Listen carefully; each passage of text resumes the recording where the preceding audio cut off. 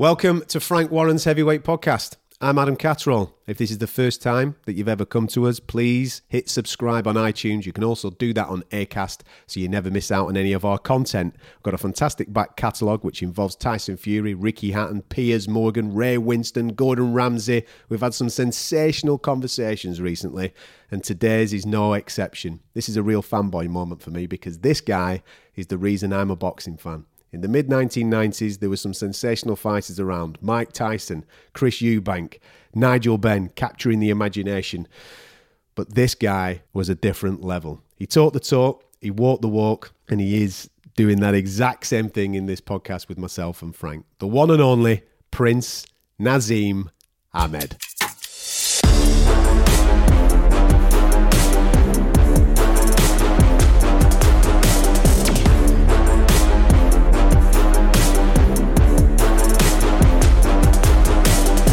Right, Frank, this is a little bit of a treat for me because I've told you on many occasions that this is the man that made me fall in love with boxing. The one and only Mr. Prince Naseem Hamed is on the show. It don't get bigger than this for me, man. Does it get bigger? Well, I'm delighted. The best fun I had in boxing was promoting and working with Naz. We had some really, when it was good, it was brilliant. We had the best time and the best ride for a long, long time. And I've got to tell you, I had real good fun with Tyson as well, similar sense of humour. But, Naz was just a breath of fresh air in the early days, and I loved every minute of it. Listen, we're going to obviously talk about Naz's career and celebrate some wonderful, wonderful moments. But talk to me about the first time you saw him fight, first time you met him. Talk me through it, Frank. First, I see him fight. I've seen some footage of him fighting, and I just thought it was just exciting. He had so much confidence. I'm sure, you can ask him yourself, but a lot of that I would think was instilled in the early days working with Brendan, because late Brendan Ingle had quite I think he instilled a lot of confidence into fighters. Not saying he lacked it, but he certainly instilled it. Like he'd get guys getting up and standing in the middle of the ring and singing and doing various different things. And Naz was very acrobatic with his backflips and his dancing in the ring, and the fact he became Prince Naseem Hamed. He had a couple of fights with, I think, Barry Hearn. Then he was with Mickey Duff, or I'm not sure which way round it was. We had probably about 4 or 5 fights with them. And then I spoke with Brendan. And I remember Brendan coming down to my house in Hertfordshire with Naz. And we met up. I don't know if you agree, but we got on like a house on fire. I loved it. And it clicked for me immediately. And there you had this young Arab fighter from the Yemen, never been known in the UK. You remember, we're all, that was in itself was a new thing. It's just, I can't even think of another Yemeni fighter. And I thought his personality was brilliant. And we just, as I say, we hit off. And as I'm sitting there, I knew what I could do to contribute to help bring him through. And we done our deal. And then our journey started. And this young man, brash, confident young man, I knew would take over boxing. I knew he would take it over. I knew he would be a massive box office draw. I knew all those things. And I was surprised that the other guys, the other two I just mentioned, didn't do anything with him. So I was delighted. And as I say, we hit off. The meeting went really well, and we seemed to get on really well. And Frank, he was obviously very capable in what he wanted to do as a promoter. For me personally, looking back on it, I wouldn't have changed it for the world. It was the best thing that ever happened to me at the time. And I am going to go back on what Frank said for a second, because it's not like I wasn't known. I was known, Frank. Obviously, I'd won 7 national titles, and I came through. Going with Barry first for 4 fights is right, and then with Mickey Duff. But obviously, we saw sense, and I went with the best. So the start was a lot of fun, because it's like, where are you going to take this? And the thing is, I was up and down the country. Frank had got me fighting in a whole heap of different places. I just remember in Shepton Mallet, that entrance was a good entrance, and he was a good fighter who I was fighting, Enrique Angeles, and it was supposed to be a good test. But he got bashed just like the rest. He got smashed, any blessing.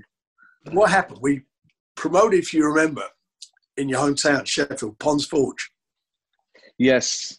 Yes. We did a show up there, and I remember we did this show. It really was a job for me to get ITV to take it, and I'll tell you now what happened. I told them they could have the show for nothing to get it on, and we put it on.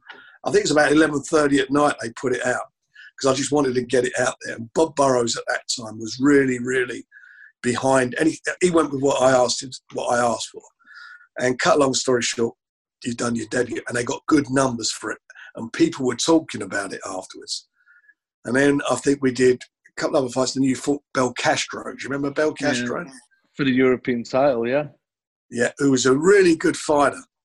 I don't know if he was really good, Frank. Well, let me finish what I'm going to say. He was a good fighter. And I can remember you were standing in front of him. You got your gloves on, so you got them on your hips, and you're standing in front of him, dodging him and all this stuff. That's right. And especially in the last round, and you've done that, and he couldn't hit you with a handful of rice. You was slipping and sliding, and this, for me, what boxing was all about, the art of hitting and not being hit.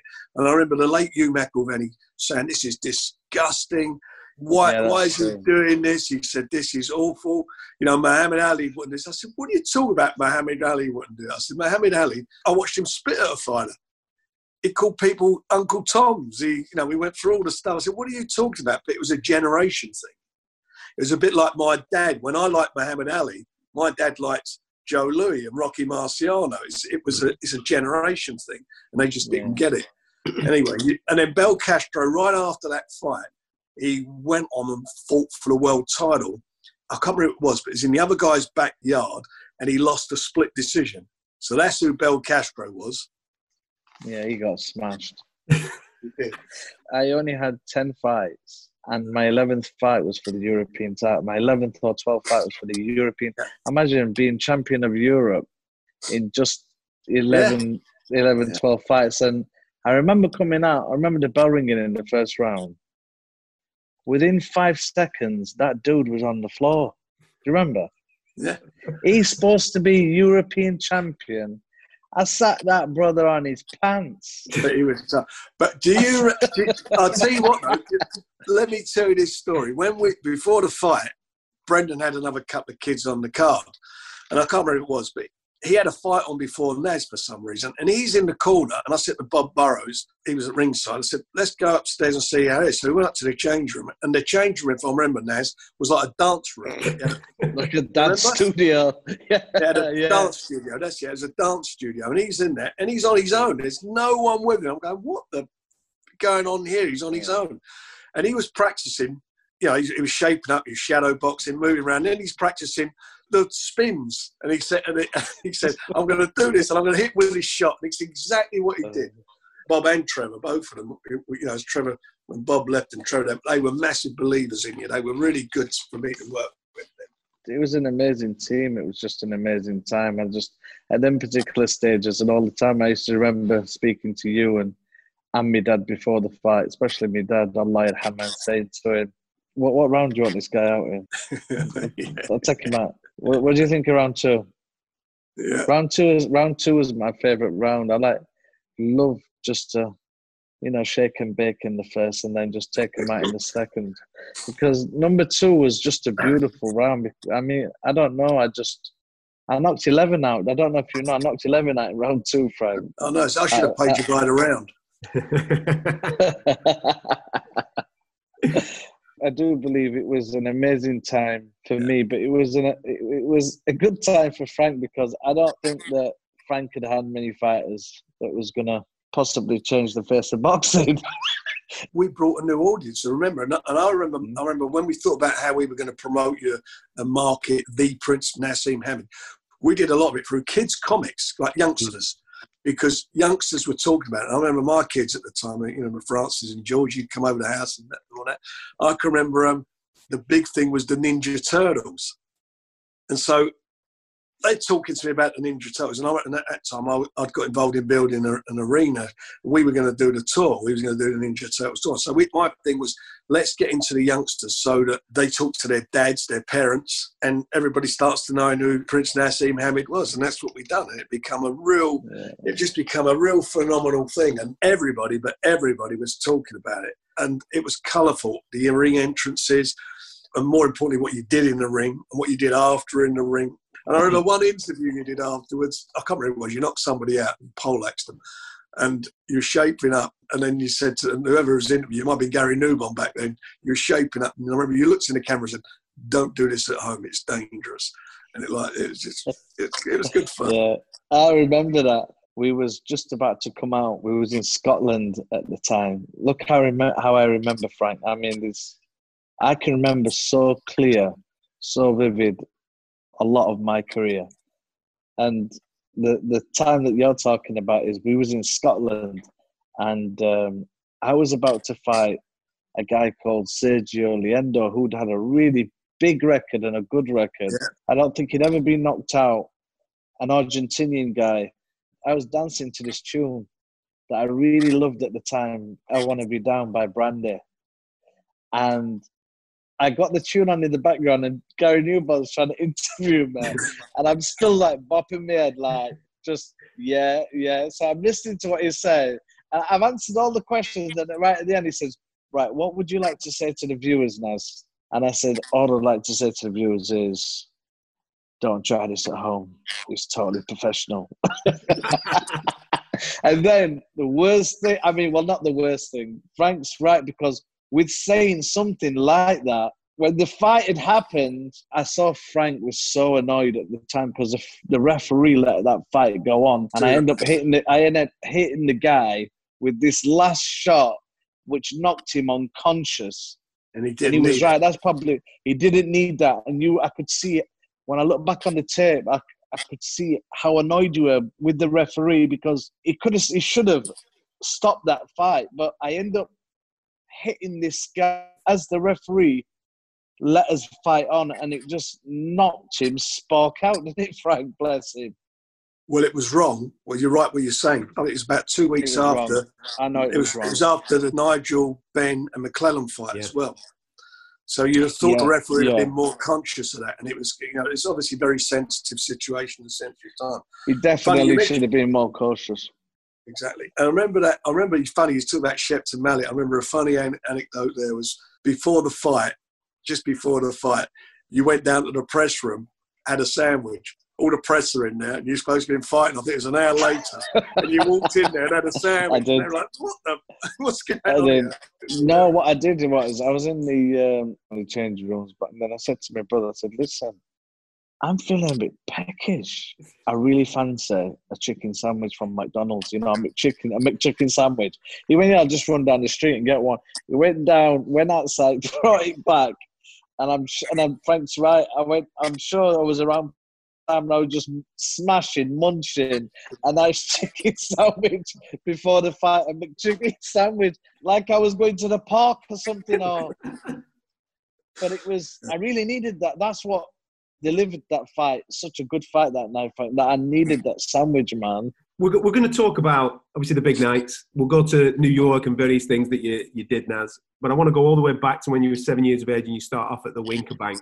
Talk me through that time when you start, obviously, with the gym being on the same street that you were living. Talk to me about, obviously, going in there and learning the craft.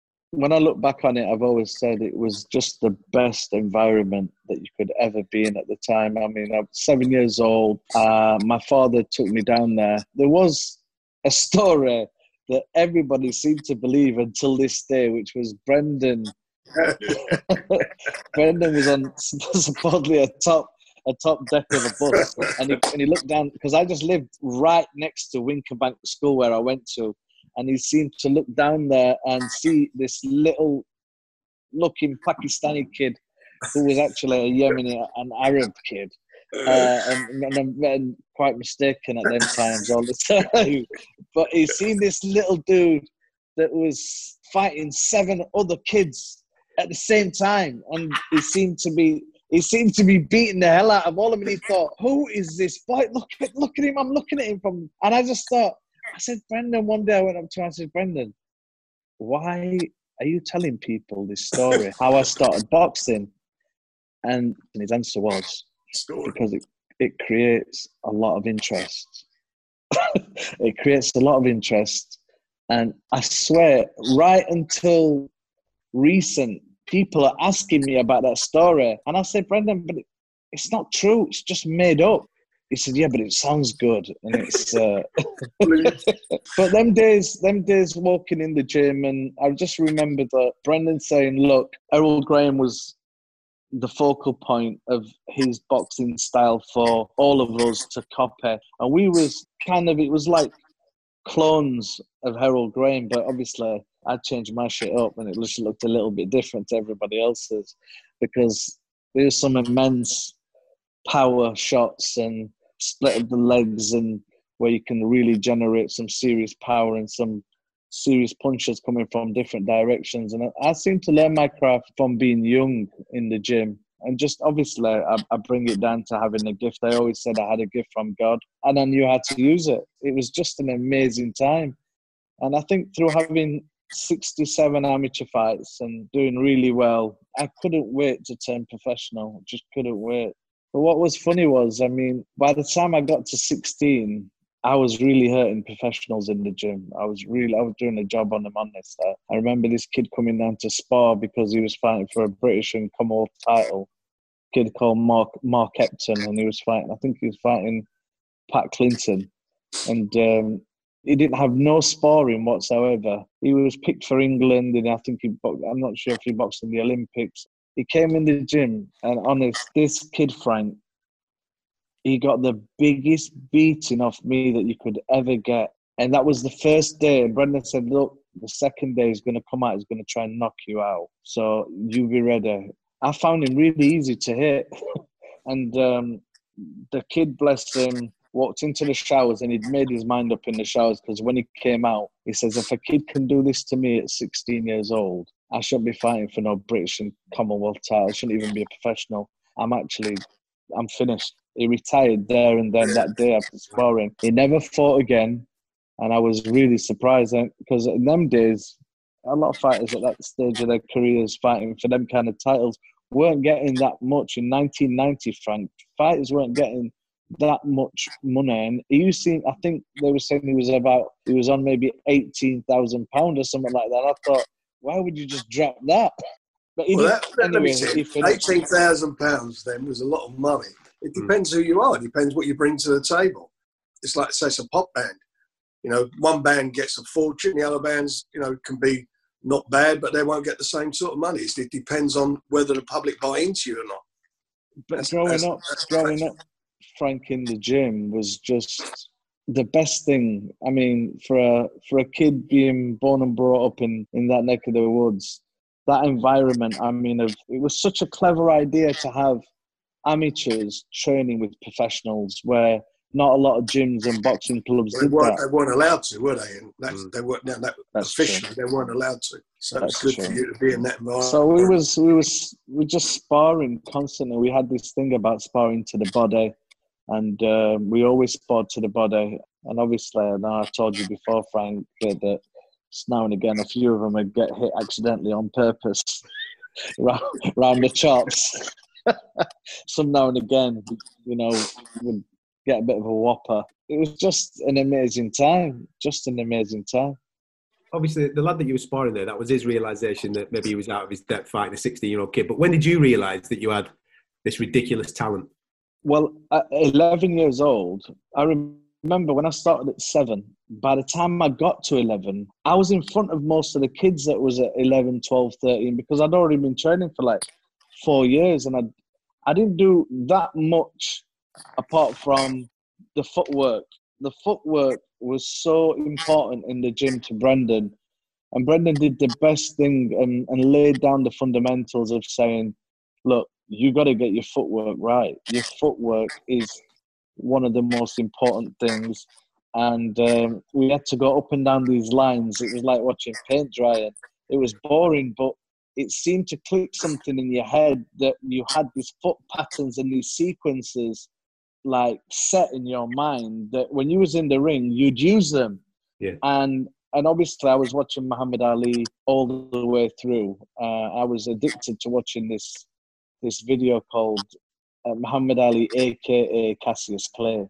And I loved that video. I mean, my whole family used to see me watching it every single day. They'd be like, there's got to be something wrong with this kid. He's watching this video. I'd memorized every part of it. I'd studied him. I'd studied Ali, I'd studied his mannerisms, I studied his expressions, I studied the way he fought, I studied the way he flowed, I studied like how he punched, just everything about him, and I just loved the fact how confident he was. I'd never seen anybody with that kind of flair and that kind of, and he seemed to be sure of himself. He said, "Listen, if you're not the best, just pretend to be." And I like that. I like that. I mean, now and again, I started playing golf. You know, I think I'm the Yemeni, the Arab Tiger Woods. So I pretend I'm so good at it. And then the realization comes in that golf is just totally different, Frank. I love it, but it's totally different. Different sport altogether, obviously. Boxing, for me, was just so much easier cracking somebody on the end of the nose. And how many times a day were you training then? A lot of people thought we trained twice a day, but obviously when we had to go to school and stuff, so we trained about 2-3 hours every day after school, about 3 hours every day. And whenever we could train twice a day, we'd train twice a day. We'd even train on a Sunday, train on Sunday morning.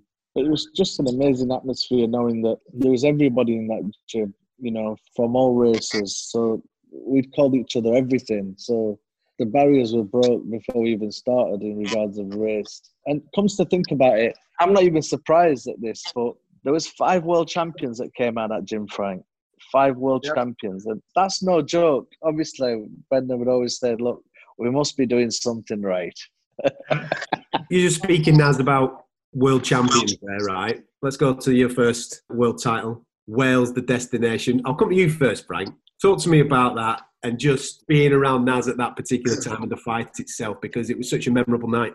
What happened was Naz came up a weight, and WBO it was Steve Robinson, who at that time was a bit like a Cinderella story. You know, he was sort of started off, he boxed, he lost a couple, he came at last minute for a fight and won the world title. He came with me and he basically was beating everybody. He beat everyone who was around. Colin McMillan, Paul Hodgkinson, real good fighters. And he would have probably been an underdog going into all of them. And he was a very competent and underrated fighter. And Duke McKenzie, who was a 3-time world champion. So he was a very, very competent fighter. And Naz was going to go up a weight. He was struggling a bit to make the weight. So he went up and he became the mandatory challenger. So we got the fight on. He was contracted for how much he was going to get for the fight, Steve. And Naz, you know, whenever we had deals with him. And I can remember at the time, Steve was sort of a little bit unhappy about how much he was getting paid, although the purses were already agreed. And we had a press conference. And I remember that press conference afterwards, we was talking. And Naz just walked over and said to Steve, "You've got a problem with your purse. Forget about it. I'll put my purse in, you put yours in, and winner take all." And this wasn't for the press. This was just the 3 of us there. And I knew right there and then there would only be one result for the fight. As much as Steve was a really good fighter. The fight was in his hometown in Cardiff, a rugby club or a football club, whatever it was. There was about 16,000 people there. You know, right leading up to the fight, it was really anticipated, and the Welsh got really, as you would expect, got behind their man. And I can remember Naz going to the ring as a challenger first, and I can remember they were getting some things thrown at him. A couple of people were spitting, and so it was a pretty hostile environment for him. And anyway, it was about the 5th or 6th round, he unleashed a really unbelievable combination, but they were all solid punches. It was such a really good, such a great performance, bearing in mind, you know, where we were and what was happening. And he just done a job. And that night was Naz announcing himself to the world. Now, from your point of view, Frank just mentioned there, obviously, the ring walk. That was probably one of the most hostile ring walks I'd ever seen as a kid watching you as a fan. I just remember watching it thinking, geez, he's having to fight on the way into the ring. It was mental. Yeah, I remember somebody, I don't know, there was first of all, I'm behind like some kind of silhouette or whatever, and I'm listening to, it felt like, obviously, I think there were 17,000 people that night, and I could hear them chanting like Hamid, who the fuck is Hamid? And I was thinking, oh gosh, you guys are gonna know who I am when I come out, because you're gonna do 2 things. You're gonna go all silent when I knock the hell out of him, and you're just gonna vanish when he gets beat. And as I come out to this tune, this wicked tune that we'd got, and it was like, I believe. And it was like, that was my night, you know, to be crowned. And it just seemed to come out to this tune. And as I got to the ring, obviously, you know, I'm the challenger, so I came first. And I just thought, I love these scenarios where everybody is against you. I love the fact that all of you people are going to be so disappointed of how easy I'm going to make this. If we was to go back a little bit, I just think Frank is a genius. And I always thought, years and years after, that he was a genius, because how the hell does a fighter fight for a featherweight crown when he's not a featherweight? He's in no ratings as a featherweight. He's in no way can be a mandatory challenger. But look, Frank and the WBO were tight.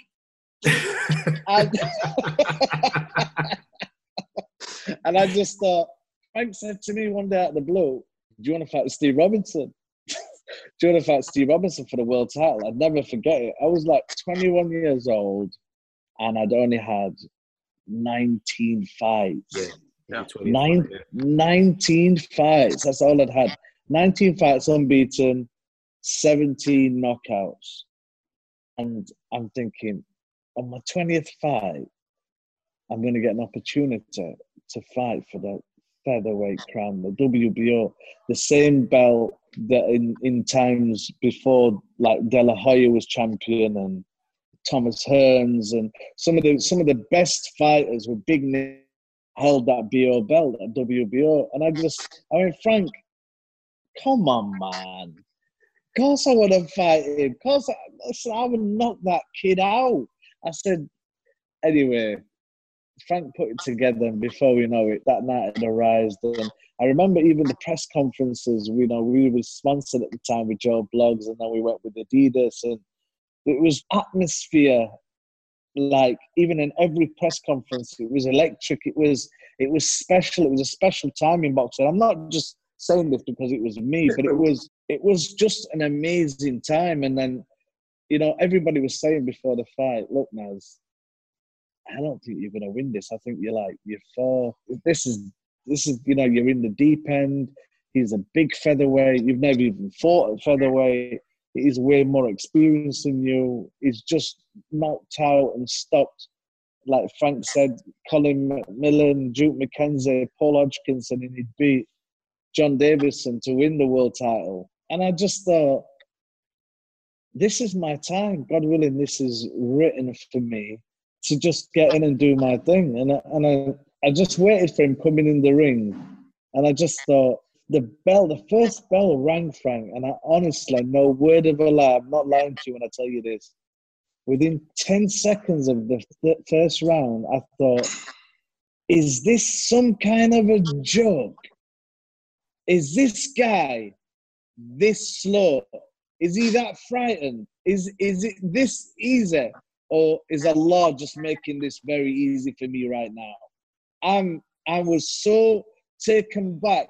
I remember Brendan all shouting in the corner, and I was that annoyed with his shouting. I turned in the middle of the fight and I said, listen, shut up. I don't want to hear that. I'm doing my thing and I'm enjoying it. And I didn't want nobody to spoil it. So I had to turn my corner. And I just thought, this is a joke. It can't be this season. There's no way. And then as the round, from the first, second, third round, it was just a pure beating. And then the fifth round came. I mean, I did predict a fourth round knockout. But it was tough. It could take a lot of shots. But the fifth round, I put together a 4-5 punch combination, then put him down. And then the sixth round was another slaughtering, bless him. And then, obviously, it was over in the eighth. It was just an amazing night. Just an amazing night to have that opportunity. And that's why I just think Frank was a genius to get me that fight. But tell me, Naz, when you were training then, so now you're world champion, you're training. How many times a day were you training, and was you running? No, I wasn't running. I mean, like I said, from starting boxing in the 80s, It seems so old now saying that, but from starting in the 80s, I never started running until 1996. It was because I know that's funny, but I had what you call ring fitness, boy. I had ring fitness. I could stay in a ring for 3 hours and spar 30, 40 different opponents, even though it was only to the body. That's what I'm saying. We didn't do much head sparring, which was crazy to a lot of people. But answering Frank's question, it was still, I think at the time, just maybe once a day we was training Frank. When times came that we could train in the morning, like from 16, Brendan got me a job as a telephone engineer. And I worked. I can imagine this. I bet you this is fun. I worked in town, so I had to catch the bus every day. I was 16 years old. I'd finished school, and I was winning quite a few national titles then under my belt as an amateur. I was doing really well, but for that gap of 16 to 18 before turning professional, obviously I needed a job. So I decided to become a telephone engineer, and it was one of Brendan's friends. So the guy used to pay me from 8 o'clock in the morning until 5 at night, but I'd turn up at 12 and I'd finish at 3. So, so I worked for 2 years. One of the things about it was that's when it happened, Frank, when I was training twice a day, because leaving school, I could train at 10 o'clock, be at work for 12, finish at 3 and be in the gym and be training at 4 o'clock until 6 or 8 o'clock. So at 16, we started training twice a day. But at 16, something crazy happened because I'd never ever used weights punching a hard bag. And then all of a sudden, Brendan said, look, you're gonna start doing your blows, which was hitting the heavy bag with different combinations in sequence, back and forth, but holding these kind of weights, these little weights. It was only like, I don't know, 2.5, 3, maybe 2 kilos or a kilo, 2 pounds, 3 pound weights. And we'd be punching, but you couldn't drop your hands. And within 6 months of doing what Brendan said on the heavy bag, the punching power went through the roof. And I remember after 6 months, it was like a weird thing knowing that you haven't got these weights in your hand when you're sparring, and it made your hands feel so light. I felt like they could fly, and it generated, I think, a lot of power. And obviously I had big legs and stuff, so I had the power there. Let's go to 1997 then, because obviously you're world champion, you've been doing your thing, and now it's time to go and take over America, all right? And it's the Kevin Kelly fight. Is it fair to say, I mean, listen, you've given us some wonderful nights down the years, but is it fair to say that when fans see you in the street, when they see you at an event, it's the Kevin Kelly fight that they come and speak to you about? A lot of people do talk about the Kevin Kelly fight. They seem to love that fight. And it was full of surprises, and it was an amazing night. But yeah, most people do. What are your memories of that, Frank? Because, like I said, as a fan, it's the most sensational 4 rounds of boxing I've ever seen in my life.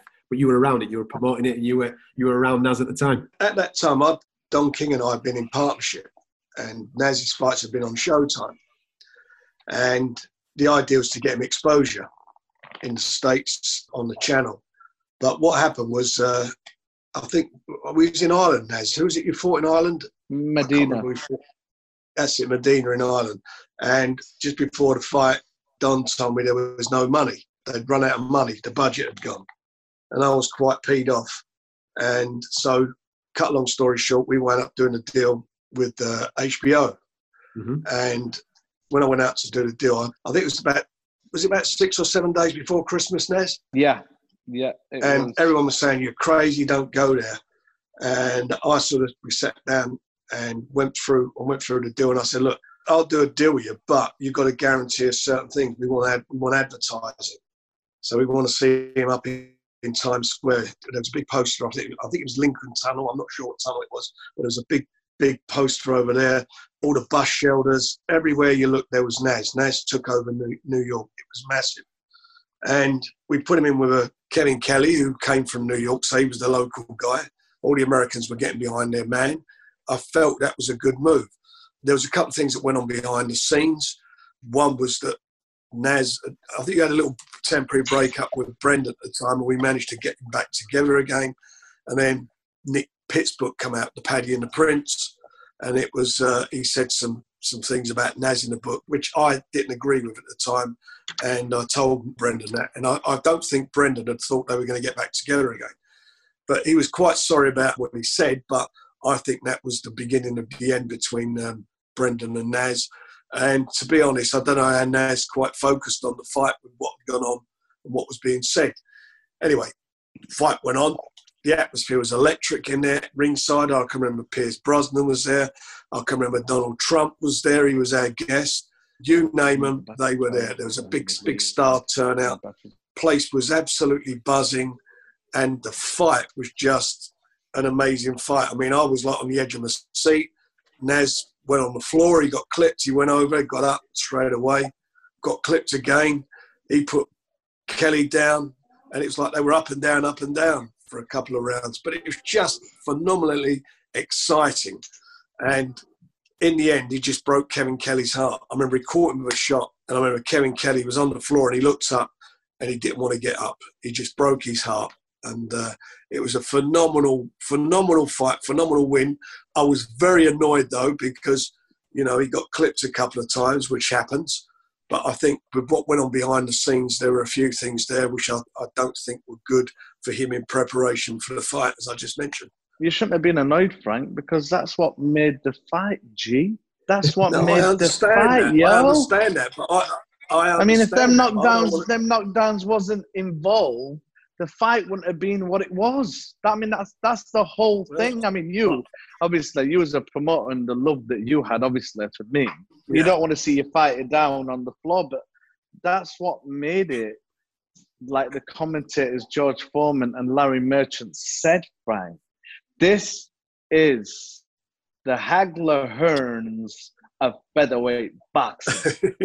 So just imagine if them knockdowns didn't exist. No, you're not wrong. From a spectator's point of view, you're absolutely right. But from my point of view, that's not what I want to see from my guy. I want to see my guy do his job, come out and not get hurt. I don't want to see either of the guys get hurt. I don't want to see you taking shots that you didn't need to take. But I know what happened behind the scenes. But anyway, irrespective of that, you came through, you've done the business, and you won everybody over. Big time, won everybody over. I definitely think that for your debut in Madison Square Garden is a huge step. And then when you think about it in them days, I don't think people honestly really know how good Kevin Kelly was. Kevin was very, very experienced. He'd beat a lot of fighters. He'd been on the world champions platform for many, many years. But like I always felt, 97 was a special year for me. I was 23 years old. I just felt like once I knocked this dude out, the whole of America's going to wake up to me. You've got to remember, though, you're in the other guy's backyard. The crowd were behind him. And that spurs on fighters. That's why I always like home advantage. And, you know, your two performances, you think against Steve Robinson and against Kevin, you were again in the other guy's backyard. Adam's right. It seemed to be one of the most memorable fights of my career and one of the most exciting fights and probably one of the most satisfying. But I spoke to Kevin Kelly a few times and bless him, he said to me, I beat everybody before fighting you. I'd won all the world titles. I went through my career at one stage. I'd had like 40 fights or 41 fights unbeaten. He says, but when I walk the street anywhere in the States, they only know me for getting knocked out by you. I says, well, that's not too bad, Kevin. Come on, man. You got knocked out royally. You got stretched by the Prince. By the Prince. Do you remember you did the ad with Chris Rock? I did an in advert. the shower, if you remember. It's like the old Psycho scene. He was in the shower. And it was a brilliant ad. That was a great. The photos were great. David LaChapelle, like the top photographer. Those great photographs with you, your gloves on fire. Yeah, that was brilliant. It was an amazing time. We went. Everything was top class. It was brilliant.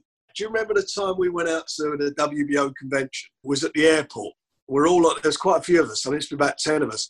With Chris Eubanks. Oh, how can I forget it? Yeah. There was friction between you and Chris. Basically, I mean, you know, if I remember rightly, it was like Chris basically stole your act, jumping over the ropes and everything, come up to the gym and see you and whatever. But there was all this stuff going on, and I didn't quite understand what it was. And we were checking in, and he came over, and there was words being said. And the next minute, I remember he got your belt and threw it on the floor. And you got both of my belts, I got in the middle. Yeah, and I got in the middle, and I'm saying, here, it's just right in the middle of the check-in desk. And I said to him, Chris, all right, leave it, that's it. And I'm sort of looking at him, and you're behind me, trying to get him. And I said, leave. And he kept on and on. I said, let me tell you something, Chris. I said, if I let him go, remember, this is a super middleweight and a featherweight. I don't want to let him go. I said, because if I let him go, I said, there's only one thing going to happen here, Chris, and you won't be winning this. And he walked off. Frank, I couldn't honestly believe. Well, obviously, he'd just been beat by Joe Calzaghe in Sheffield on my undercard. Yeah. So I remember saying to him, all I'd said was just these simple little words, Chris, do you like me belts? Well, obviously, he just lost his. He just lost. He didn't have no belts. There's a lot of stuff going on between the both of you. Yeah, there might be a few, but there was the words that only came out my mouth. I swear to God, Frank. I said, do you like me belts, Chris? And he went bananas, mate. I couldn't believe it. He got hold of my IBF belt, slung it. He didn't just throw it, Frank. He slung it down one side of the airport, got me other belt and slung it the other direction. And I just thought, what? I thought, why would somebody pick up the belts, my belts, and just do such a thing? And I realized, yeah, but you've just mentioned, does he like your belts? But I said, he came squaring up. I said, listen, I'm ready to smash you. He said, listen, he said to me, I remember it clear as day. He said, I will flop you. I will flop you. And I went, listen, I'm in front of you. Bring it on. And I thought he was going to do a move, and he didn't. And I ended up throwing the right hand. But I barely touched him. I just caught him in his mouth. And he looked at Frank, and he said to Frank, he's cut my lip. I thought his hand was going to go up. So I just threw this right hand, and it didn't connect properly anyway. But Frank's right. If you'd have let me at him, oh gosh. But we get on now. We get on. There's only an incident that come to mind, and like the reason I'm saying that is like with Naz, he was fearless. You know, when you think about it, the size of Chris to the size of Naz. Oh, that was nothing. I was sparring heavyweights in the gym. I'm bashing.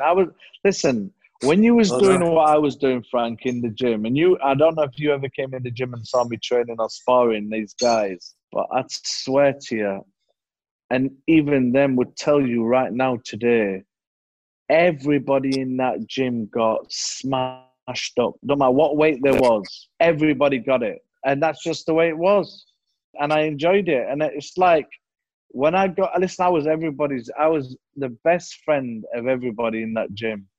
When I got under them lights, when I climbed through them ropes, I was a totally different guy, totally different animal. Something switched.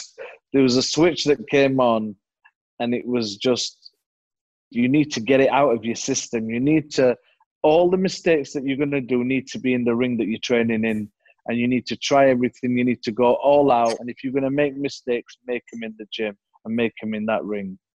But, honest, I'm not just saying this, but I can't remember, Frank, ever losing one round in sparring. Really? I didn't know that. Honest, I'm not lying to you. I can't remember losing a round in sparring in the gym. And I sparred with everyone. Like I said to you before, Johnny Nelson's nose got broke. Bless him. Naz, how do you look at how it all ended?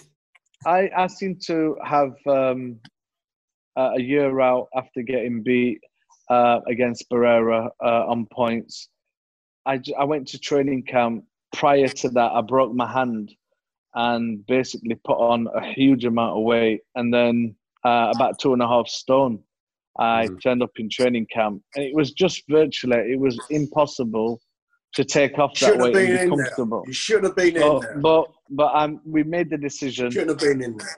We definitely shouldn't have been in there. Frank's right. But when somebody's dangling a carrot as big as it was, and I suppose there's a lot of fighters get dangled that carrot somewhere along in their career and they make the wrong decision. And I was one of them. And I just thought, I just need to hit the guy. I need to hit him solid and I'd catch him and he's probably going to go like everyone else. And I relied on power. But the thing is, I just had nothing. I seemed to feel that everything was zapped out of me. I was so weak. I was drained. I was weight drained.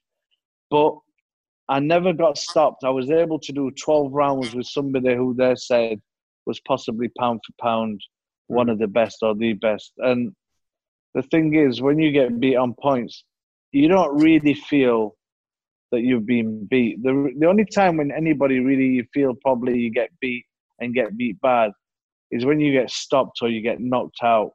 I thank God so much that was to never happen to me, and that weren't written to happen to me throughout my whole career. When I look at Lennox Lewis getting knocked out a few times, when I look at Mike Tyson getting knocked out, I look at some of the greatest fighters that have ever lived with the biggest names in boxing, including Leonard and even Ali getting stopped, and you can go through them. I'm just so happy, and I just think I was blessed enough never ever to experience getting knocked out. He was training hard, Barrera. Adam, we tried to make that fight a couple of years before. No, it was more than a couple of years. We tried making that fight. Well, you did years ago. Yeah, he went and fought Junior Jones. And I remember you went to watch him. And I said to you, don't be surprised if Junior Jones knocks him over. Do you remember? Well, I remember I went to the fight. Yeah, I do. But I remember the fight clearly, Frank, because I was in the audience when Junior Jones came out and they both got in the ring. I swear to you, I'm not lying to you when I tell you this. I was sat with Alicia on my right, my wife, and she said to me, Barrera's going to get knocked out. And I said, how would you know that? What do you know about boxing? She says, no, that kid. I told her. Oh, you told her. Anyway, he got knocked out, but he didn't get beat once by Junior Jones. Twice. He got beat. Which English fighter beat Junior Jones? Jesus, who was it now? I'll give you a clue. I knocked him out in round 11. Paul Ingle. Paul Ingle, you're right. Well done. He's got the record in front of him. There you go. Barrera had a manager who was a very astute bloke, really knew his business. He did not want to fight Naz at all. He wouldn't, nowhere near him. And that fight was supposed to be, if he won it, that we've got the fight on. But I said to Naz, he's very open to get caught. He came with me eventually, Barrera. Yeah, but Frank, why did you not get me Eric Morales? Couldn't do it. Why did you not get me Eric Morales? Because Eric Morales was made for my style. Yeah. Yeah. And Eric Morales was another guy that was an unbelievable world champion, but he would never fight me. I remember we offered Eric Morales and we also offered Johnny Tapia. We offered these guys more than quadruple amount of what they normally get. These fighters would not fight. I remember, Frank, you don't know this, by the way, but I went to the 55th annual convention, WBC convention in Azerbaijan, where all these great WBC great fighters, champions and former world champions was. And one of them there was Eric Morales, Frank. And I tried just to go up to him, just to say, hi, Eric, how are you, whatever. And just say, my ultimate question would have been, why didn't you want to fight me?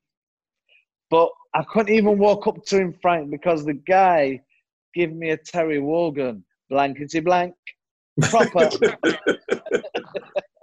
He wouldn't even speak to me. Ever any chat of maybe you and Floyd Mayweather getting it on when he was a super feather around about 2000? Well, that talk only really came when he seemed to realise. See, what you need to realise with Floyd is Floyd was an amateur while I was world champion. Floyd turned professional in 1996, where obviously I won the world title in 95 and throughout 95, 6, 7, 8, all the way through 5, 6 years as world champion. But he seemed to win the world title within a year. Well, after 1 year, so in 97, he became world champion.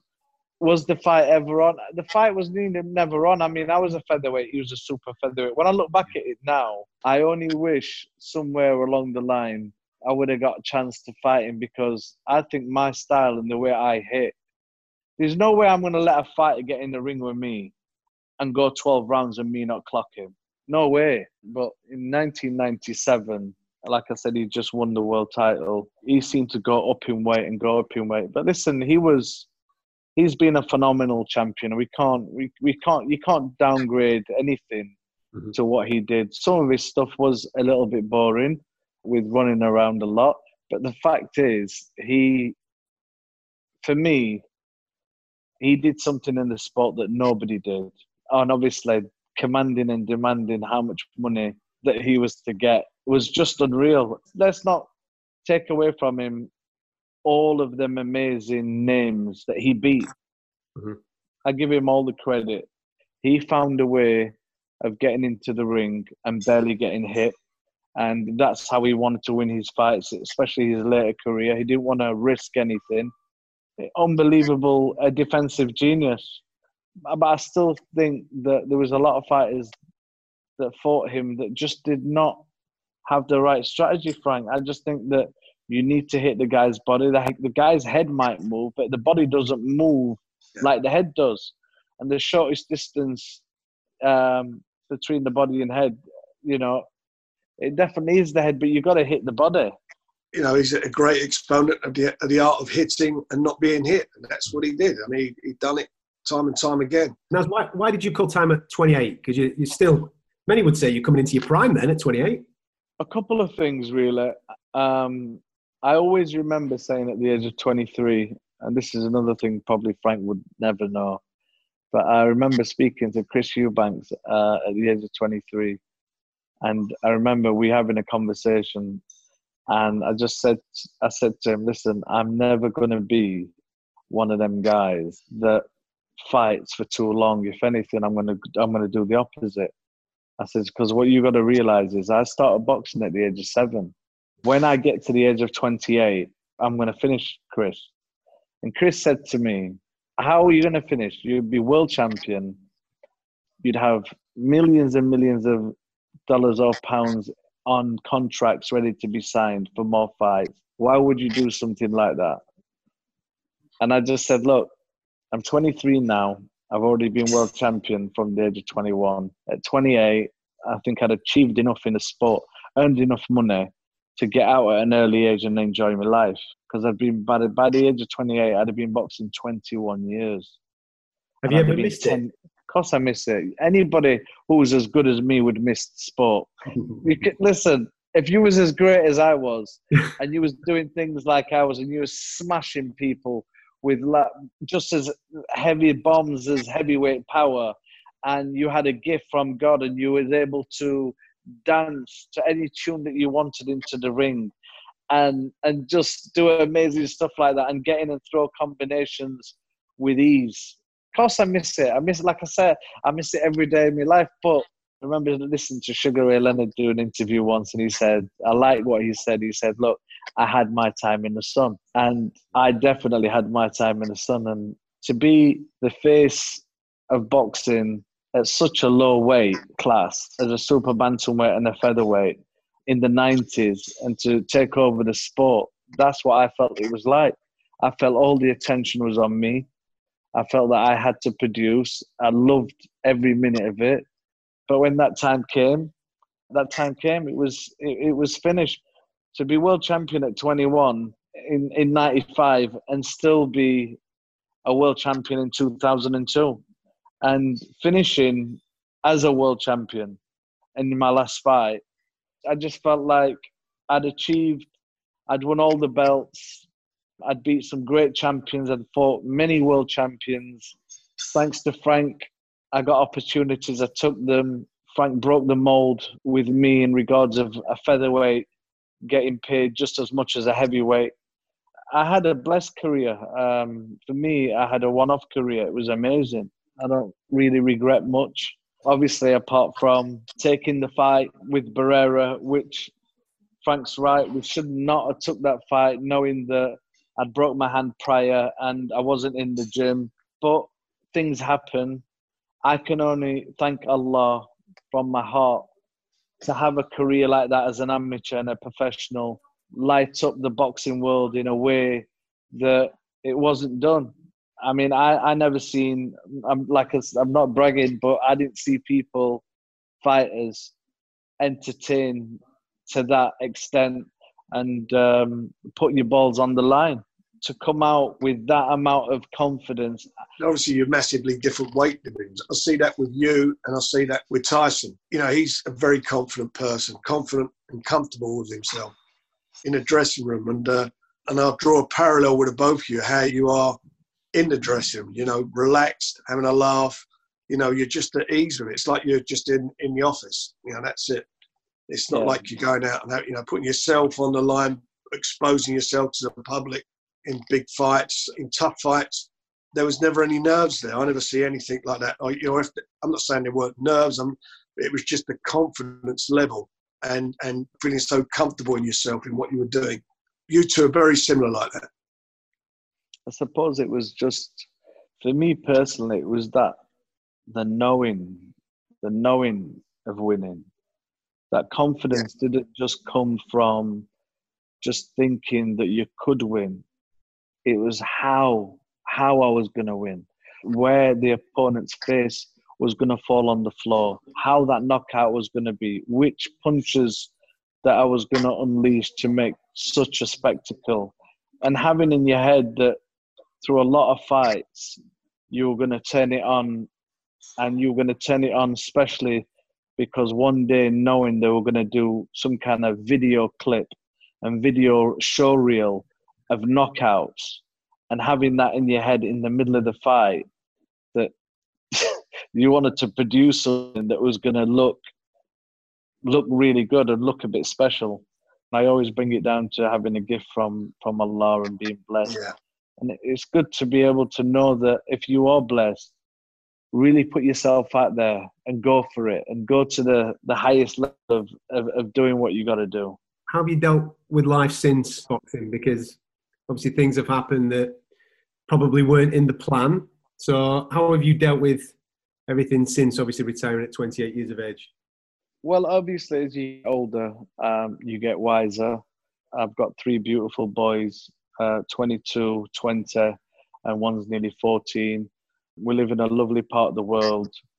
I've dealt with it pretty well. I mean, there's a lot of fighters that have so much success in their careers, and then when they come out of their career, they get depressed a lot. It's been cool in the gang. Everything's been gravy, baby. You know, now and again I appear at certain shows, certain fights. I've kept in contact with Frank every now and again. I love when Frank invites me to the Arsenal. I don't know how they're doing it at the minute. I didn't really want to talk about football, but I play a bit of golf. I travel a lot. One of the best things is, obviously, before the whole of this kicked in was what has now. I mean, it was nice to be able to, you know, pick wherever we wanted to go as a family and just take the family on some amazing holidays for some, you know, amazing memories and moments that we've had. So I'm not going to say it's been the easiest thing ever coming out of the game where you've been very successful, because there is times where you just, you know, whatever you're doing, it's never ever going to be like what I used to do. But right now, I can honestly say that I'm so at peace right now. I'm fasting and my stomach's rumbling as we're talking, but I'm all cool. I've been for a nice walk, as I said. It's Ramadan. It's a blessed month, and normally in the month of Ramadan, I do fly to Mecca and Medina and do the holy pilgrimage, do Umrah. I'm content within myself. I'm happy. I can't ask for that. I've got possibly the best wife in the world. I'm not just saying that, but I've been blessed with a beautiful wife that's been there from day one. Beautiful kids. And what can I say? I think the only thing right now is I'm really looking forward to possibly doing a biography, doing a life story movie, because we've got some beautiful visuals that need to be seen. I've got some really good stuff that's unseen footage, because wherever I went, there was a photographer, my own photographer, and a camcorder. So we captured a lot of stuff and backstage. So I'm looking forward to the future. I'm looking forward to revealing some amazing stuff. And I just think that, God willing, when the movie comes out and the book, I think it'll do really, really well. We look forward to it. Listen, Naz, Yeah. we won't take any more of your time up now, man. Thank you so much for joining us on the show. You've been an absolute superstar, and thank you very much for all the great nights that you provided down the years. Anytime. It's when Frank asked me, I didn't doubt it for a minute. I wish Frank all the success in the world with his fighters. At the moment, I do think that he has got one fighter that we spoke about recently.